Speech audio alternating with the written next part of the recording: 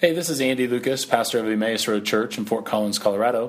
Thanks for listening to our podcast. We hope this message helps you grow in your walk with Christ. If you'd like to support this ministry, visit theroadfc.org and click the giving link. Let's say a word of prayer and jump into this morning's message out of the Gospel of John. Heavenly Father, thank you for your goodness to us, for your life and presence and light poured out in our lives. And God, thank you for the great gift of music that helps us and aids us in articulating praise to you. And we pray, God, that now as we take a few moments in our time together to open up your word, we pray, God, that you would give us wisdom, you would give us new insight. But Lord, help us not to just gather new information today, but help us, Lord, to take your word and be transformed by it. We recognize, God, that your Spirit is active in the preaching and the proclamation of your word. And so, God, freely work in our hearts and in our lives today. Encourage us, lift us up. If necessary, Lord, convict us, and then may we all respond in obedience to you in whatever you would have to say to us today. We give you thanks and we give you praise. We pray these things in Jesus' name. Amen. Well, last week, Pastor Grace picked up our series that throughout this year we've been calling The Gospel According to John. And I wonder, could we take a moment this morning to just show our appreciation and love to Grace for the good job that she did last week in sharing God's Word with us?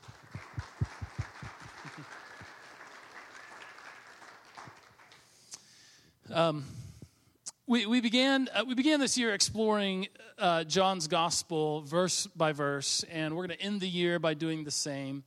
At least that will lead us up until Advent. However, given that it's August and we're only in John chapter 8, we will be picking up the pace quite a bit in our series and in our study of the Gospel of John. But as we get started this morning, I want to remind you of a couple of things related to John's Gospel. The first is that this Gospel is really like an onion. What I mean by that is that there are layers and layers of meaning that you can peel back until you are crying. Either from the hard work it is to understand exactly what he's saying, or from the profound depth of what he is saying that just brings us to tears.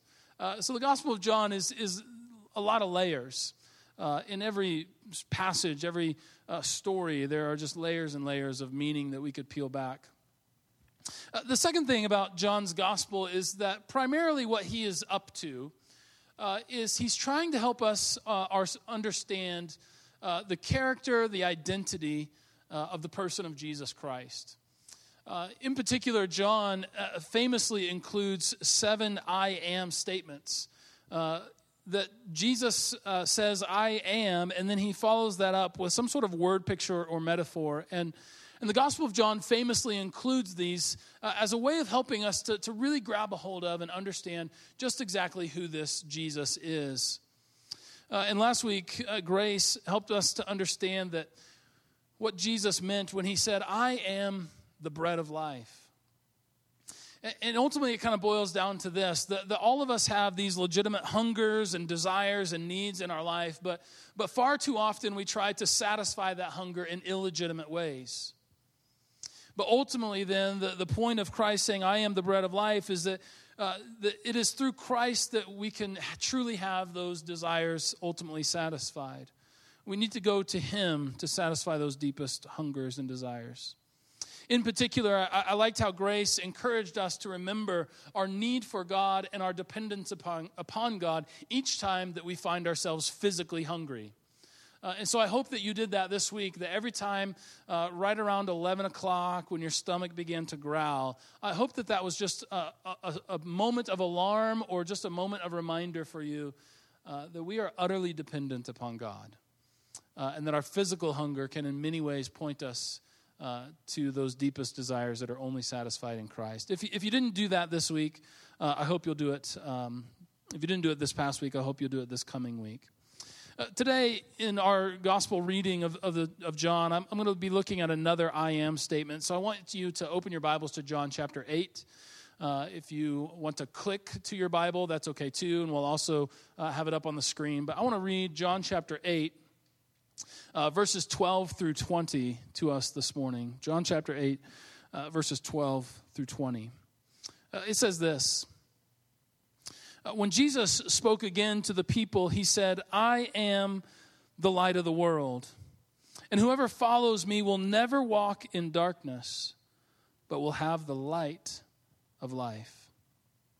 Now the Pharisees challenged him and said, here you are, appearing as your own witness. Your testimony is not valid. But Jesus answered, even if I testify on my own behalf, my testimony is valid, for I know where I came from and where I am going. But you have no idea where I've come from or where I am going. You judge by human standards. I pass judgment on no one. But if I do judge, my decisions are true, because I am not alone. I stand with the Father who sent me. Now, in your own law, it is written that the testimony of two witnesses is true, and I am the one who testifies for myself, and my other witness is my Father who sent me.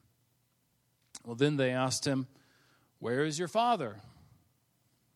You do not know me or my Father, Jesus replied.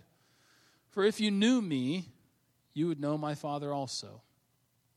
He spoke these words while teaching in the temple courts near the place where the offerings were put.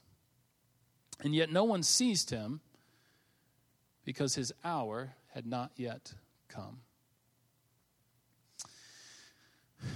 Before we jump into the real heart of the message this morning, I want you to notice a couple of things. The first part of chapter 8 in your Bibles, if you'll notice, looks different than the rest of the words. They are probably italicized. They're italicized to indicate that our earliest manuscripts of John actually don't include what we consider to be verses 1 through 11, which is the story of Jesus' encounter with the woman caught in adultery, where Jesus bends down and writes in the sand, and theologians have argued for years about what they think that Jesus is actually doing there. What this means, though, is that the exact context of our passage is a little bit uncertain. We don't know, should it follow the story that of Jesus' encounter with the woman caught in adultery, or should it follow the end of chapter 7? And the short answer is we don't really know. But because of this, because the context of this passage of Scripture is uncertain to us, it means that the words of Jesus that says, but I am the light of the world, really seem to be coming out of nowhere. They come to us very abruptly, very suddenly. It's like they're just flying in from right field. And I'll try to work in as many baseball metaphors as I can. So to help us understand what Jesus might mean when he says this, I think it will be helpful for us to understand one little detail in this story that John includes. And just as a side note, we should understand that in the Gospel of John, every single detail is there absolutely 100% on purpose. And so if you ever wonder, like, why in the world would Jesus tell us exactly where this takes place or what time of day it was or any of that, we should clue into the fact that there's probably a key to really understanding this story in that what seems to be an unimportant detail. And so what John tells us is that this story takes place in the temple courts where the offerings were put. Now, of course, by this description, we can infer that this takes place at what was called the temple treasury. The temple treasury was also known as the women's court because it was one of the few places in the temple where women were allowed. But it is also the very busy place in the temple where people gathered to give their tithes and offerings. And I imagine today that if we had built a temple, the temple treasury would also double as a prayer chapel because it wouldn't be very busy. Sorry, that was a horrible joke. I should not have gone there. That was too bad. We appreciate your generosity and support. So in the temple treasury, there were trumpet-shaped boxes where people would give their offerings. And in the room, though, were also 4 candelabras, each with 4 lamps or candles. And these lamps in the temple treasury were lit during the Festival of Tabernacles. And the Festival of Tabernacles was a time in the life of Jewish folks that was really meant to help them remember their time of wandering in the desert. And I think there's something to sort of the patterns and the rhythms of the Jewish life that just help us to remember this is the story of which we are a part. And that's part of the reason that we follow the liturgical calendar here at Emmaus, is because we want to remind ourselves that we find ourselves in a story, and we want to have our lives rooted in a particular narrative. And so we celebrate Advent, and we observe Lent, and we go to the celebration of Easter, and we look at Epiphany and all of these things in ordinary time or kingdom time as a way of rooting ourselves in a narrative. But every year during the Festival of Tabernacles, they would light these candelabras in the temple treasury as a way of just part of the celebration, one piece in the puzzle of reminding themselves that there was a time when we were lost and we were wandering in the desert and we were waiting in anticipation for the day that we would arrive in the promised land. And so they would do this. Now, there's a lot of debate about what the lamps meant, but some believe that the lamps were lit as a way of reminding the people of Israel of the coming of the Messiah. And that makes a lot of sense, doesn't it? That during this festival meant to remember a time of wandering in the desert, of time of being utterly lost, that they would light these lamps as a way of saying there is coming a day when the Messiah, the rescuer, will come. Makes a lot of sense. But it also makes a lot of sense because in the life of the prophets would often refer to this coming Messiah as the light. And so it made a lot of sense to, of course, light a lamp or a candle as a way of saying there is a light who is coming to us, who will rescue us from being utterly lost. In fact, the prophet Isaiah was famous because he understood the purpose of Israel was to be a light to the nations, to demonstrate to the world by way of their lifestyle that this is what life looks like when God is in charge. And so Isaiah would talk often to the nation of Israel and say, you need to live in this way, but you need to do it so that you are a light to the nations. So that you can demonstrate to people, this is what life looks like when God is in charge. And he was quite famous for that. But at the very same time when he was saying that, he had this cognitive dissonance. Because guess what? He also knew that Israel wasn't very good at it. And so he would say to Israel, you are a light to the nations. And then he would probably think to himself, but man, we're not very good at it. And so as he tried to balance these two realities, this collection, this community, this nation of people was called to be a light, but they really weren't very good at it. What he ultimately came to understand and began to articulate is something that could be summed up like this.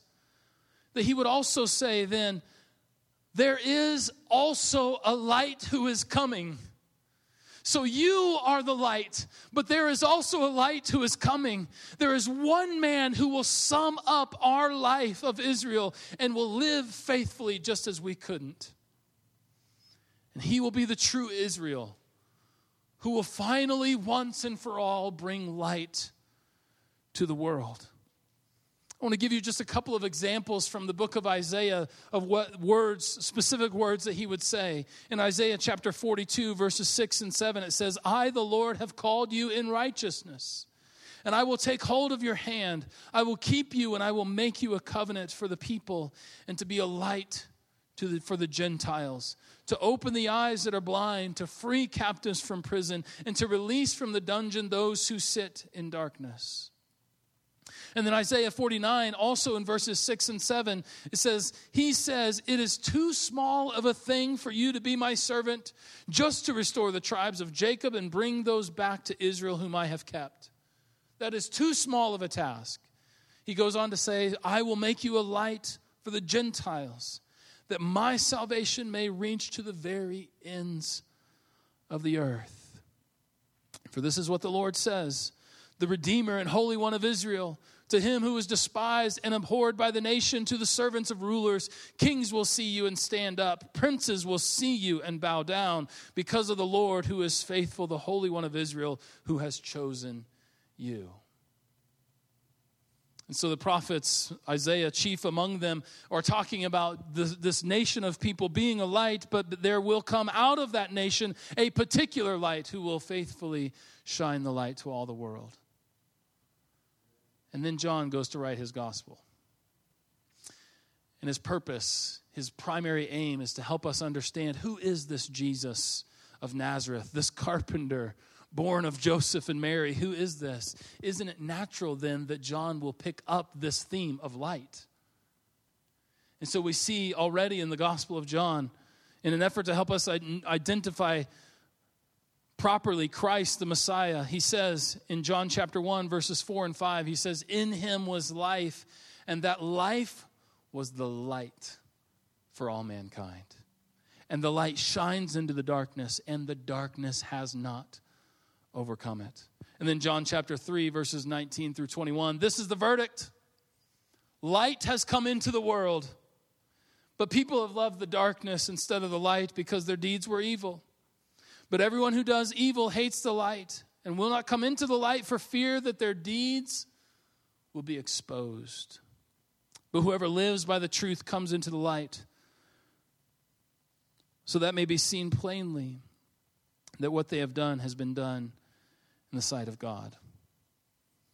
If you ask me, John in his writing is hitting a real home run. And so during the feast, thank you. So during the Feast of Tabernacles, as they gave their offering and they're surrounded by light, they're reminding them of the coming of the Messiah, the one who the prophets called the light. It is in this treasury and during this festival that Jesus pronounces to the people, I am the light of the world. The first layer of the onion this morning is this. It is possible to be surrounded by things meant to point us to Christ and still miss Christ.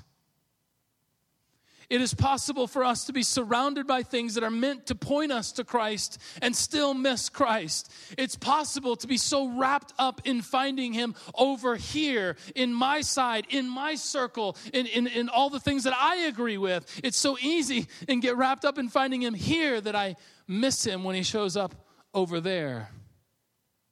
It's possible for true light to shine into darkness and for the darkness to reject it, rather than to be thankful for the light.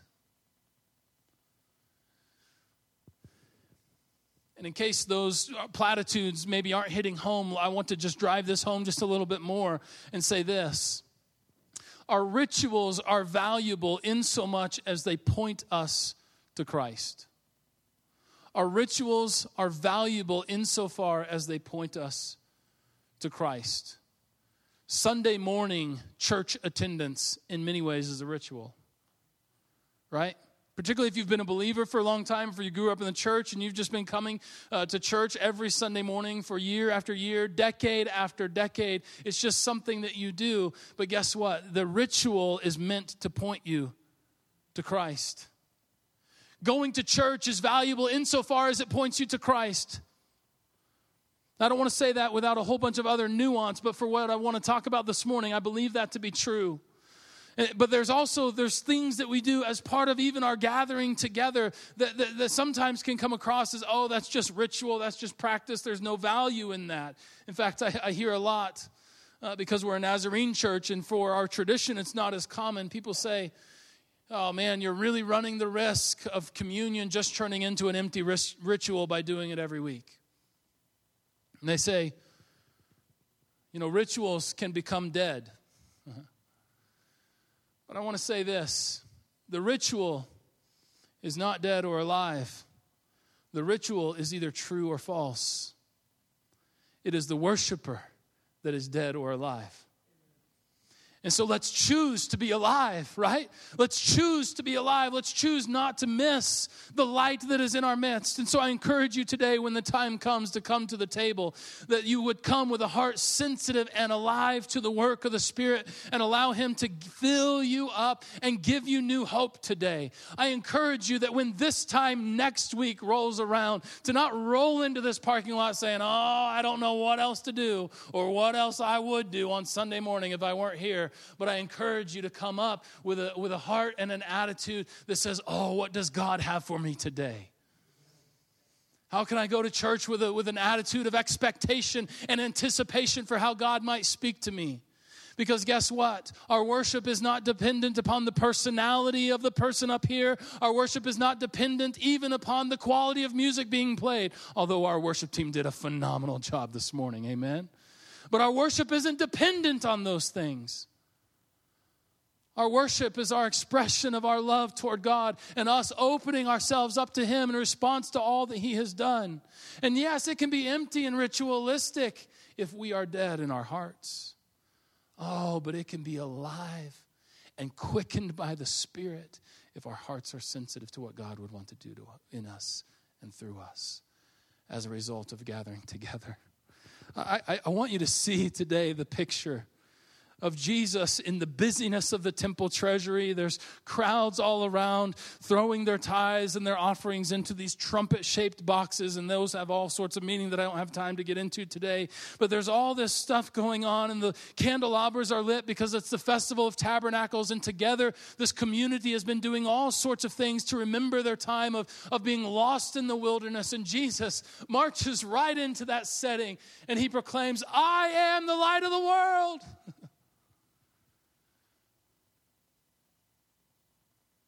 And I hope what would happen is that in that moment, because the worshipers' hearts were quickened and alive and sensitive to the Spirit, that they would all turn their gaze upon Him. But I'm afraid there is also a risk that Jesus said that and it fell on deaf ears. And people just kept going about the business of the day, hoping for the Messiah to come, when in fact He was right there in their midst. The other kind of nuance or application that this has for us today is not only our rituals only valuable insofar as they point us to Christ, but our programs are valuable insofar as they promote practices in our lives. The reason we have programs as a church is not so that we can feel really good about ourselves that we are doing something as a church. The reason that we have programs is not so that we can pat ourselves on the back because the church calendar is full. The reason we have programs is not even so much so that we can print a bulletin that looks like there's something going on here. But the reason that we have programs is to promote practices of Christian living in our life. And so we have programs to promote practices in our lives. We have Ladies' Night Out to promote the practice of Christian community. We have Faith Family Hospitality to promote the practice of generosity in our lives. We have life groups to promote the practices of community and hospitality and discipleship and learning to love others. And so I would want to say to you this, that if our programs don't promote Christian practices, then we're just like a group of ducks. What? We're just like a group of ducks that goes to duck church and here's a duck preacher tell them that God's design is for them to fly. And so we quack our amens and we go to the duck potluck. Say that a whole bunch real fast. We go to the duck potluck, but after we quack our amens and we go to the duck potluck, we all waddle back home. After we've just heard how God had designed us to fly. You see, our programs are valuable because they promote practice. And that's what we need in the church, is we need Christian practices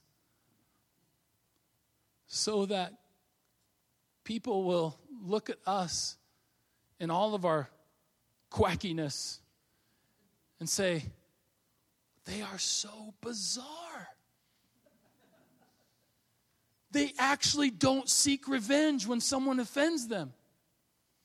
They actually work toward reconciliation. Those people are so weird. They pray for their enemies and for those who have persecuted them.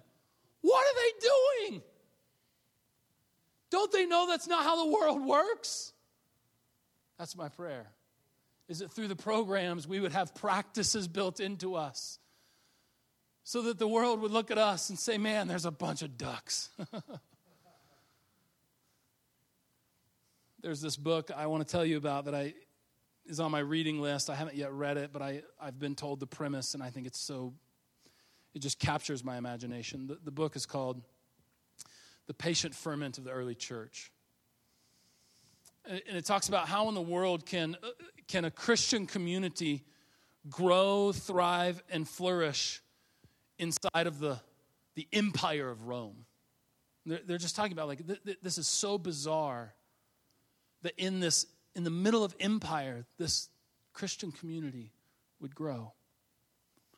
And what the book talks about is that for the first few hundred years of the Christian church, there's not a single article, paper, or anything that we can find. There's no evidence at all of the church talking about the fervency of evangelism.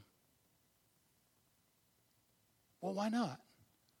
Well, because the church was so foundationally different in the way that they lived their lives than the empire that people, to stay with our duck analogy, flocked to the church. I find that very, very compelling. That, man, like, if we live in Christian practices, there ought to be something unique about us and who we are. In other words, what I want to say this is God, would you help us not stand in a room full of candles where Christ is present and think that the candles are the light? Maybe a little bit bolder than that. God, help us not to worship in a room full of Bibles with the Spirit of Christ present and think that the Bibles are the Word. No, it's the light that points us to Christ. It's the Bible that points us to Christ. It's possible for us to be surrounded by things that are meant to point us to Christ and still miss Christ. Let's not do that. The second layer of the onion is this. In this particular passage, Jesus is being put on trial to prove his identity as the Messiah. But here's the deal. Putting light on trial is a very tricky thing. Putting light on trial is very slippery. Because because light has a tendency to illuminate dark places. And so as soon as you try to put light on trial and ask it to prove itself, what it does is it ends up exposing your own darkness. And we see this played out in this passage, and I won't read the entire story, but rather try to summarize it. As you continue to read on, after the passage that we read, it becomes clear that who is really on trial is not Jesus, but those who are opposing Jesus. You see, you don't have to read very far before you see how the light of Christ exposes the ugliness that is in their hearts. And so right before our passage, there are temple guards, and this is in chapter 7. There are temple guards who are actually quite impressed by Jesus and in awe of all the things that he has done. But the Pharisees go to these temple guards who are beginning to think there's something to this Jesus guy. The Pharisees, that is the religious leaders of the day, the Pharisees go to these temple guards and say, do you know any of us rulers and Pharisees that are convinced that this guy is the Messiah? Do you know anyone? To which they say, well, no. And so they say, clearly then, this man is not the light, because of anyone, we would recognize the light when we see it. And in this, we see the darkness of selfishness and egocentrism. Maybe even the darkness of being so certain that you miss what's right in front of you.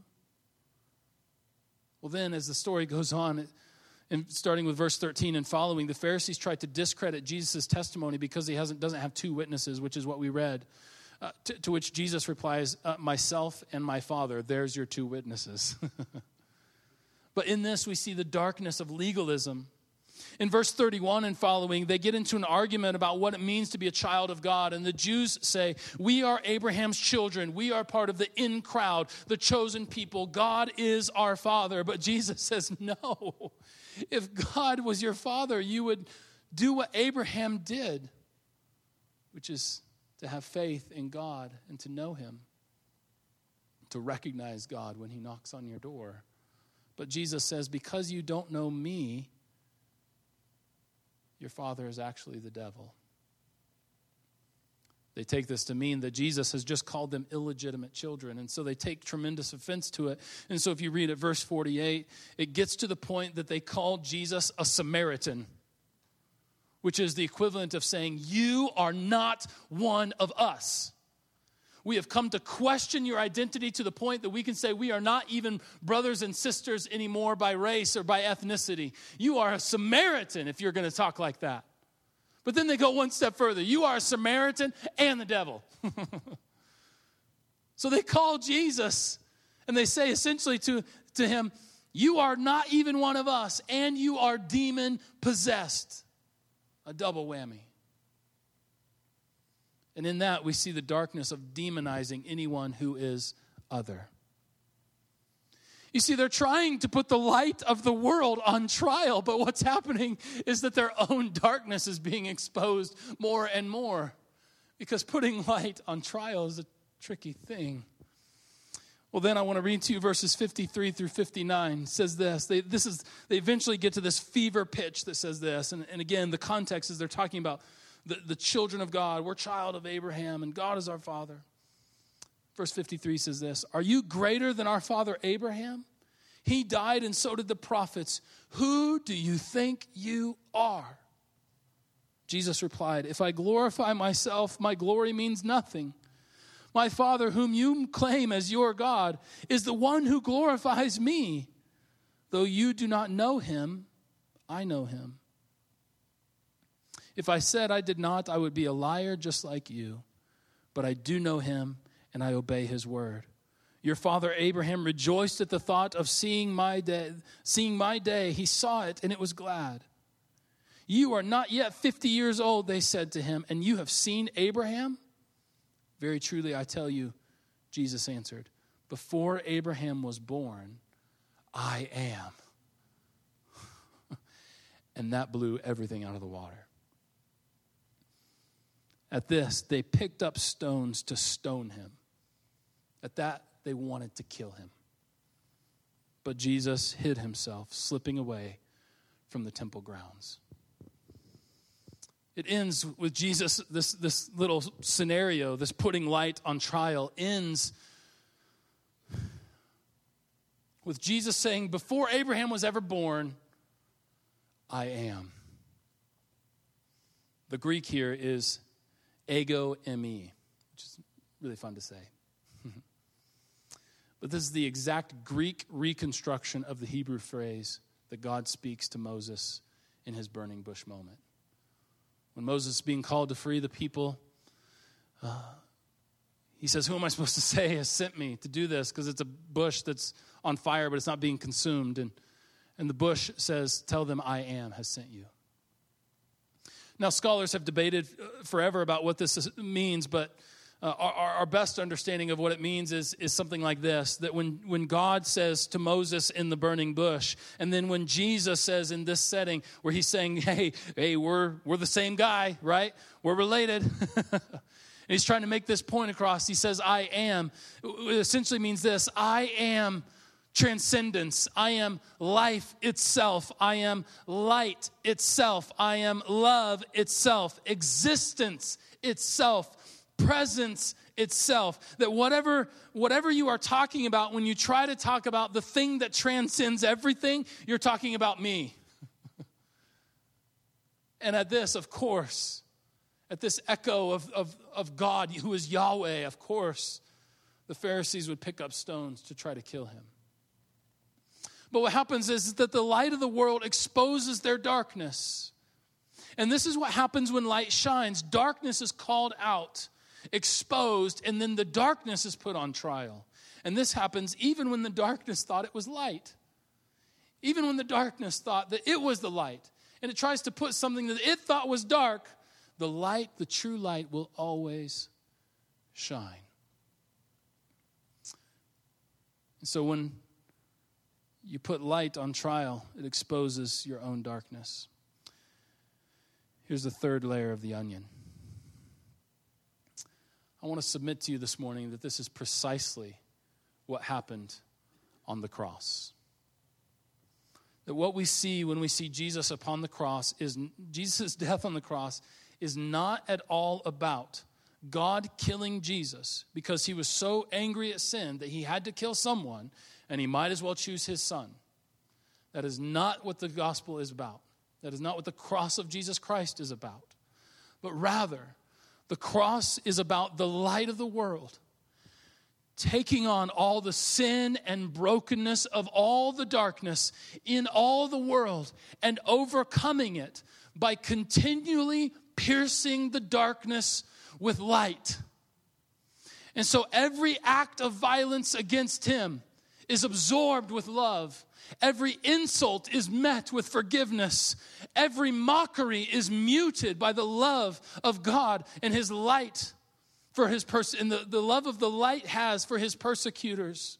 And so what we see in the cross of Jesus Christ is simultaneously the ugliness of all the darkness and violence and hatred in the world and the beauty of the love and light of God. That's what's happening on the cross. What's happening on the cross is they're trying to put light on trial. But in trying to put light on trial, it reveals a brokenness and a system of sin so corrupt that it would execute an innocent man. And so in trying to put the light on trial on the cross, it ends up revealing our own brokenness and need for the light. And so the cross is the place of God's light and our darkness. But thanks be to God, the light has shined in all of the world, and the darkness cannot overcome him. I have this picture in my head. I wish I knew some really good filmmakers to put this on film. But I have this picture in my head of this radiant figure of light. But because the light is casting shadows, you can see that this figure of light is carrying a cross. But around this cross-carrying light is all kinds of darkness. And the darkness all around it is trying to overcome the light. You could even say it's attacking the light.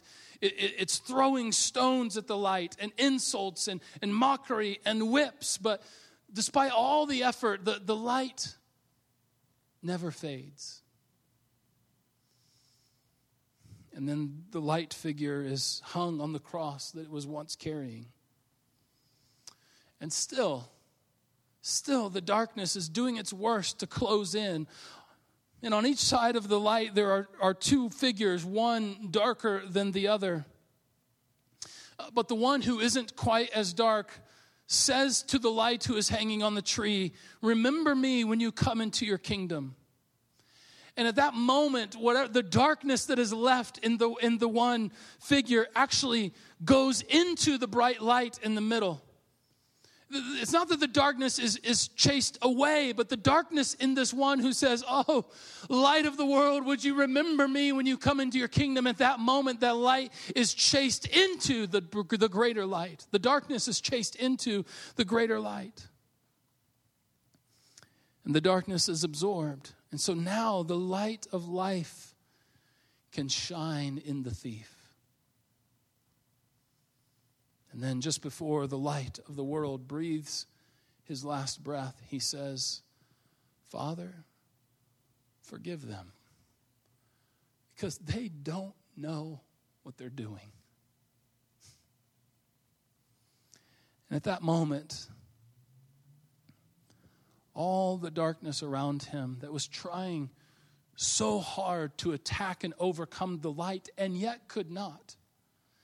At that moment when the light in the middle says, Father, forgive them, for they don't know what they're doing, all the darkness of all the world is actually absorbed into the light. It's chased into the light, but it doesn't matter how much darkness the light takes on. It doesn't get any darker. It just keeps shining this brilliant, radiant light. Until soon, all the darkness in all the world has been chased into the light and absorbed and overcome. And so now, streams of light flow in every direction from the one light, because now the world has been refounded on an axis of love rather than hatred and violence. Friends, today, I want you to see and I want you to know that Jesus Christ is the light of the world. He is the radiant light that absorbs all darkness. All systemic darkness in the world, all personal darkness that is in us has been overcome through the light who is Christ. The work, the challenge, what we often call discipleship, is coming to live more and more in line with this truth, that I don't have to live in darkness anymore, but I can live in the light of Christ. Amen? Amen.